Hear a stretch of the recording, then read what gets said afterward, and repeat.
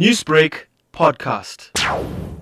There was some action last night, but the situation right now is calm, but the university cannot take a risk. As a result, there is extra security as well as police presence on campus to ensure that safety and acts of violence are actually prohibited. Are students gathered at the campus premises? Is that group there?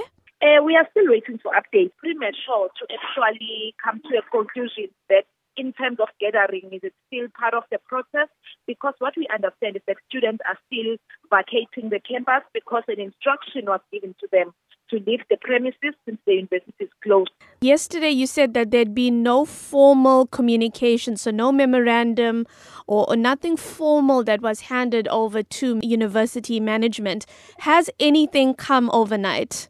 Nothing has come overnight. We are still waiting for a list of grievances or a memorandum for whoever is representing students because nothing is forthcoming. We are only seeing a post on the social media platforms, but the formal channels of engaging with the university have not been used.